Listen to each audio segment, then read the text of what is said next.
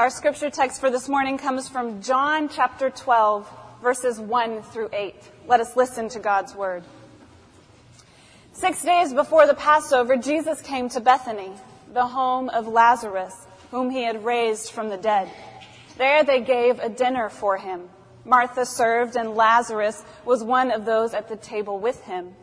Mary took a pound of costly perfume made of pure nard, anointed Jesus' feet, and wiped them with her hair. The house was filled with the fragrance of the perfume. But Judas Iscariot, one of his disciples, the one who was about to betray him, said, "Why was this perfume not sold for 300 denarii and the money given to the poor?" He said this not because he cared about the poor, but because he was a thief. He kept the common purse and used to steal what was put into it. Jesus said, "Leave her alone.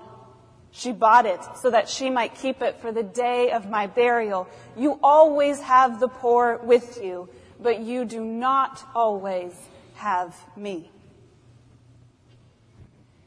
This story takes place in the home of Lazarus. Here's an important trick for understanding stories in the Bible. The Bible leaves out a lot of details, names, places, what people look like. So when it includes a detail, it usually means something. And this story starts by mentioning Lazarus twice. Here it starts by saying the story takes place at the home of Lazarus, whom Jesus had raised from the dead. And then it mentions that Lazarus is one of those at the table with him. Why is Lazarus the detail worth mentioning? The answer here is not complicated. Lazarus is supposed to be dead. He was dead. They had buried him. Do you remember the story? Jesus and his disciples are in another city, and they hear that Lazarus is sick. But by the time they arrive, Lazarus has died. He's been dead for 4 days. The town is in mourning. The friends of Lazarus and his sisters have come to town to console them. They've brought the equivalent of casseroles and flowers. The house is filled with hugs, food, and tears. When Martha hears that Jesus is coming, she leaves her sister and her friends at home and goes to find him. She looks at Jesus square in the face, and you can hear the accusation in what she says. "Lord, if you had been here, my brother would not have died." Perhaps an accusation some of us have yelled at God in the face of a lost loved one. Jesus says that her brother will rise, and she says she knows that he will rise on the last day, but he has died, and she misses him. Martha goes back to the home where her family and friends are still mourning and tells her sister Mary that Jesus has come and is calling for her. So Mary gets up and she races to him. She falls weeping at his feet and she cries, "Lord, if you had been here, my brother would not have died." Because Lazarus is dead. And there is no coming back from that. He breathed his last, and they laid his body in the tomb. Friends and family have come in, dressed much like the sea of black we see at a funeral today. They are hugging and weeping and telling stories. And with all those who die too young, people are mourning what could have been, the hours Lazarus should have had. But now he's dead. He's gone.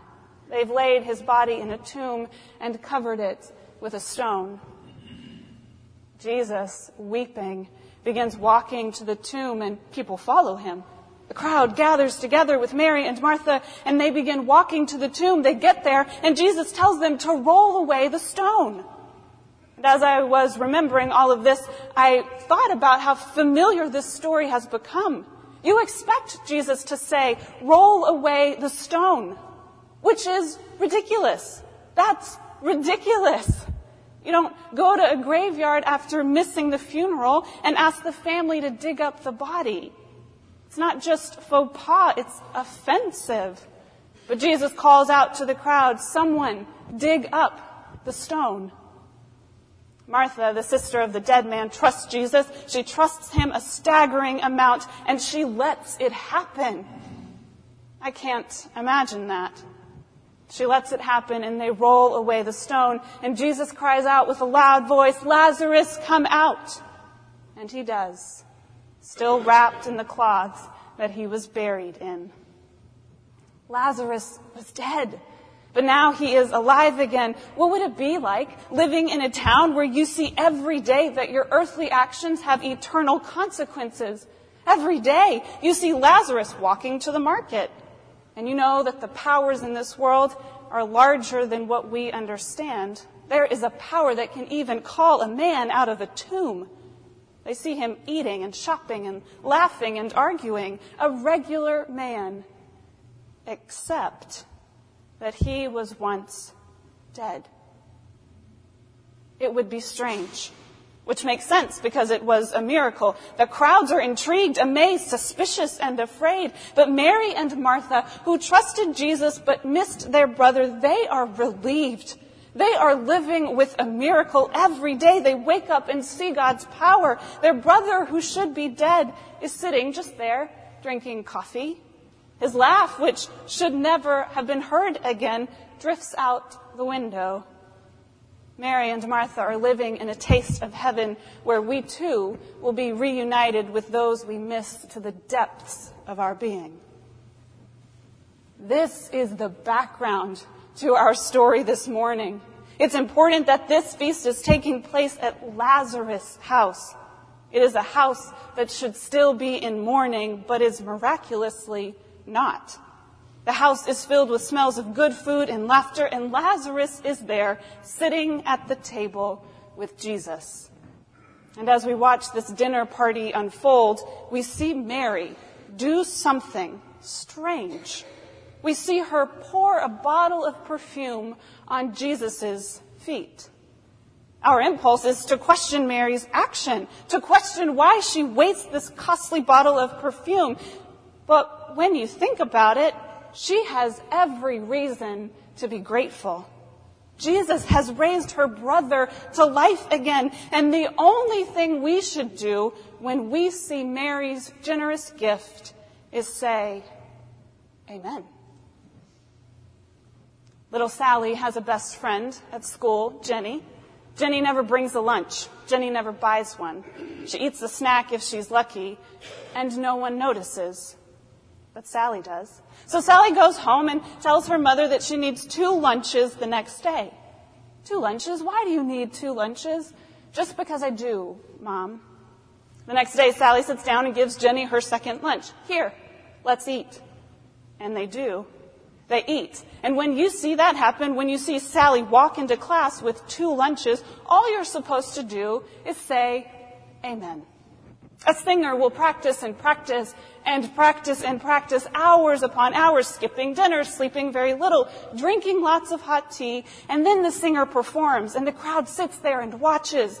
In less than 2 minutes, all that practicing comes to a close. Beautiful, stunning, tears in people's eyes, and all you're supposed to do is say, Amen. A man can't afford to quit his job as a banker and go to seminary so that he can be a pastor, but God told him to. So when God says go, you go. And he did. This man quit his job and enrolled in school. Standing in front of a congregation as a guest preacher, he explains God's new call on his life. He candidly shares that he has no idea where the money will come from so that he can afford this education. But he's trusting in God, just trusting. The service ends, and a couple greets him at the door. Wonderful sermon, very moving. Oh, and by the way, we'd like to cover your seminary tuition. Every dime. All you can do in a moment like that is step back and say, Amen. Your brother is dead, dead in the ground for 4 days, dead. And Jesus raises him to life again. And all Mary could think to do was say, Amen. But not just with her words. She said amen with her actions as she poured a costly bottle of perfume on Jesus' feet. She poured out the bottle of perfume and knelt down. She knelt at Jesus' feet and washed them with her hair. She did the most lavish thing she could think to do. And all you can do when someone anoints Jesus the Christ, all you can do when someone kneels before God to wash his feet, all you can do when someone wastes their life for the Savior of the world is stand back and say, Amen. Amen. Because the anointing of Jesus' feet is worth 300 denarii. That's 300 days' wages. That's 300 days of work, all spent on washing Jesus' feet. This is close to your yearly salary. All of it. Wasted. That's why Judas's question in this text is the right one. Why was this perfume not sold for 300 denarii and the money given to the poor? We assume that because the question comes from Judas Iscariot, that this is the wrong question, which is entirely unfair. Because we're not supposed to know just yet that Judas is who Judas is. We don't know that yet. John likes to quickly tell us that Judas is the one who will betray Jesus, but we aren't supposed to know. After all, Judas was there to help feed the 5,000. He healed. He cast out demons. So when Judas asks his question, he asks the right one. It is the question we will spend hours debating in a session meeting. Should we spend that money here or there?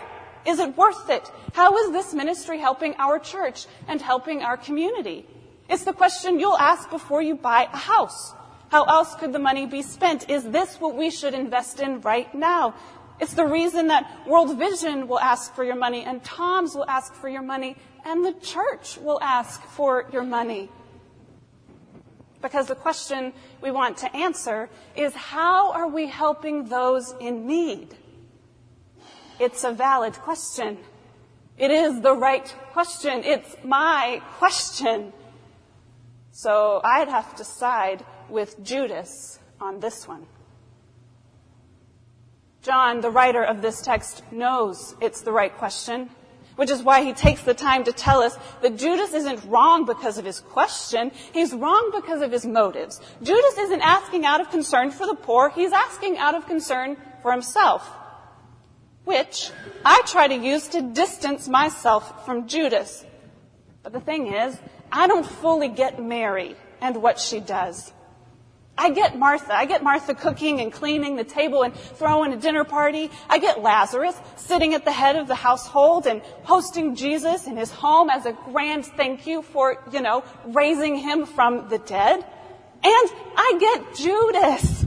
I understand looking at this extravagant gesture and thinking through all the other ways that money could have been used. Out of everyone in this text, I get Judas, which is an uncomfortable place to be. It's like how every time I take a Harry Potter quiz, I'm always in Slytherin house. It's an uncomfortable place to be. But more often than we'd like to admit, we read these stories and find ourselves struggling to understand, and often we find ourselves identifying with the man who will betray Jesus. So there's a dinner. You have the 12 disciples, Jesus, Mary, and Martha bustling in the kitchen. And as I read the story, I find myself in Judas's chair, indignant at the waste of money, so fixated on the bottle of perfume that I forgot there's a 14th man at the table, Lazarus, who should be dead. Judas isn't wrong for asking a question. Neither are we. But in the face of what Christ is about to do, there is only one response. And that is the response of Lazarus. There's a man at this table that should be rotting in a tomb, and he is eating bread and laughing with his friends. Lazarus, who is sitting at the table with the man who raised him to life. Out of everyone at the table, isn't Lazarus the one you most want to hear from?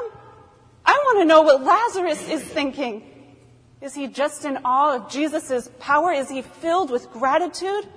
Does he finally believe what Jesus has been telling his disciples for the last 2 years, that he is going to be crucified and die?